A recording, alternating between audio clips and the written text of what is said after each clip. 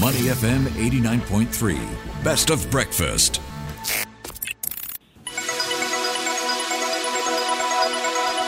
The U.S. Market Update with Money FM 89.3. Good morning, folks. Here's how markets are setting up for the day. We are coming off a bit of a mixed session. The Nasdaq Composite snapped a 4-day losing streak. The S&P 500 as well, even as Treasury yields reach levels not seen in over a decade. That is seeing the 10-year bonds advancing 8 basis points to 4.34%. Despite that, the tech-heavy Nasdaq gained 1.6% to 13,498. That is its biggest one-day advance in more than 3 weeks. The S&P 500 gained 0.7% to close just slightly under 4,400 points. On the flip side, the Dow Jones Industrial Average slightly underwater by 0.1% at 34,464. For more insights, we're joined by Dave Sekera. He is the Chief U.S. Market Strategist at Morningstar Research Services. Good morning, Dave. How are you doing today? Good morning. I'm doing well. Yourself? I'm doing great as well. Thanks for joining us on the show. Now, I'm going to get help first to kind of make sense of what's going on. What do you make of the bounce? Because rising yields were a big reason for the recent slump. So what's changed? I wouldn't read too much into any one-day market action. I was actually kind of surprised with some of what we've seen today. For example, NVIDIA is reporting earnings this week. That stock, I think, was up 8.5% today, which is really very surprising to me. We do think that company is overvalued at this point. So we really need to see very strong results out of that company this week with as much as that stock has run up thus far this year. Otherwise, I could certainly see that one sell off. Yeah, so talking about run-up, is this the time to take profit and lock it in? Well, we do think that it's a good time to be taking profit, specifically looking for those stocks that have run up so much this year that they're now into overvalued territory and overextended. There's a couple others that I would highlight we think are overvalued, Netflix, Oracle, Apple, Lilly. But I do think that you want to make sure that you reinvest those proceeds. I wouldn't want to underweight the market at this point. It's still trading at about a 6% discount to a composite of our fair value. So I would look for those areas that are undervalued and have lagged the market rally today. I see a number of different opportunities in the healthcare sector with companies like Medtronic and Gilead, as well as in the consumer defensive sector like with Kellogg and Kraft Heinz. All right, so stay invested in the markets despite what's going on with all the noise. And look at some of the more undervalued sectors. You've got communications in focus. Yeah, now communications has been exceptionally strong this year. It's up about 30% year to date. It was the most undervalued sector coming into the year, in our view. But even still, it's now trading at a 20% discount to fair value. Now, of course, you can't talk communications without talking about Alphabet, the parent of Google. That stock has also had a very strong year this year. We still think it's undervalued. We rate it 4 stars as it trades at a 20% discount to our fair value. But I also believe there's a lot of other, more traditional communications and media names that we think are undervalued. AT&T and Verizon, just to name 2 that are trading at about 40% discounts to our fair value. So just broadly, what's going to be driving the upside for the sector? Well, we think a lot of it's just the broad undervaluation. So, for example, with AT&T and Verizon, that had been in the headlines the past couple of weeks. We were seeing, reports that people are concerned about potential environmental liability for lead in their cable sheathing. We think that is, overdone at this point. We also have a different investment thesis for the sector. We do think it's going to act more like an oligopoly going forward, which will certainly help the companies, improve their operating margins. Okay, so another sector you've got an eye on is real estate as undervalued. And I'm a bit curious here because I see headlines these days around how perhaps there is a potential crisis brewing in commercial real estate. Well, specifically, I'd be very cautious of investing in the urban office space. That is one area that I do have a lot of concerns that we could see, a lot of valuations come down and some sell-off there. But when we look across, the broader real estate market, a lot of those have been brought down, with the office valuations coming down. So we do see value in areas like the retail malls, data centers, residential REITs, and the healthcare sector. So we do think there's a lot of opportunities there, specifically in those subsectors where we see foot traffic rebounding, as well as, sectors that are going to be more levered towards, international travel, especially international travel coming to the U.S. as Asia reopens, and China specifically, we expect to see more travel to the U.S. Yeah, that's an interesting part of the equation. The China story, you've been hoping for a bigger reopening story. It hasn't happened. Do you think it's going to come this year?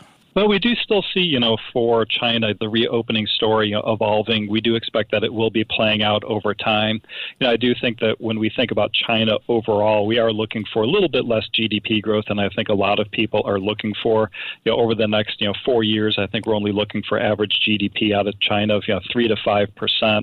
But I do expect that there's going to be a lot of pent-up demand for international travel, and I do think the U.S. will certainly see a lot of that travel coming out of Asia. All right, we are in conversation with Dave Sekera. He is the Chief U.S. Market Strategist at Morningstar Research Services. Now, turning our attention to some of the more overvalued sectors, and you've got your eye on energy. And I'm a bit curious here as well because winter is coming, so I would imagine there will be more demand for things like heating and so on. Yeah, and I think it's a matter of we need to take a look at the difference between the short-term expectations for the energy sector versus our longer-term view.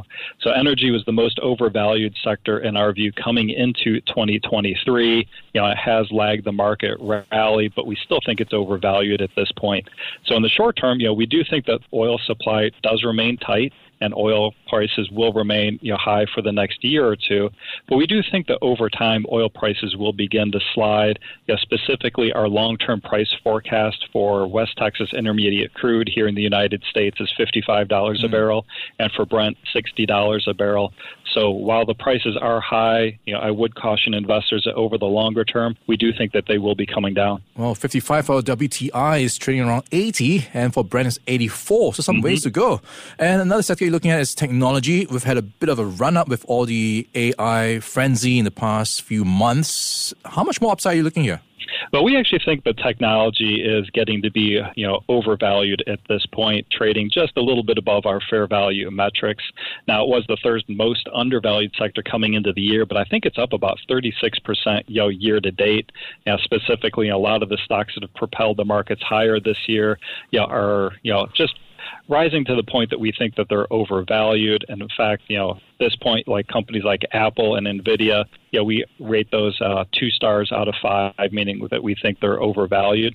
Now, having said that, not everything in the sector is overvalued. We do still see some select opportunities. One that I would highlight would be Uber, Autodesk another, and Checkpoint Software I think would be interesting for investors to take a look at today. All right, so let's take a step back and look at the earnings season. Lots of commentaries to digest, and by and large, it does look like we've got more beats than disappointments. Partly, I guess, because the bar was lowered going into the earnings season. Yeah, management had definitely provided relatively conservative guidance at the beginning of this quarter. A lot of people, ourselves included, thought that the economy was going to slow down, but the economy here in the U.S. really has been stronger than expected. So I do think that it's played out as we expected. But really, I think the bigger aspect for investors is to look at the bifurcation between what we've seen for the virtual or the online world versus the in-person or the real world. So what we saw is that early in the season, in July, companies tied to the virtual or online world, we're still doing very well and exhibiting very strong growth. Companies like Alphabet, Amazon, Microsoft, Meta Platforms, all kind of fall into that bucket. Whereas companies that are tied to the in-person or the real world, we're seeing a lot more mixed results. So specifically, I talked to our industrials analyst, and he noted that what he calls his short cycle industrials, and those are the companies where it's a short time frame between making a product and selling that product, are still seeing continued weakness, and that really began last quarter. But those long cycle industrials, the ones where it takes a long time to manufacture and then sell the product, oftentimes these are financed and not as economically sensitive, still have very strong backlogs.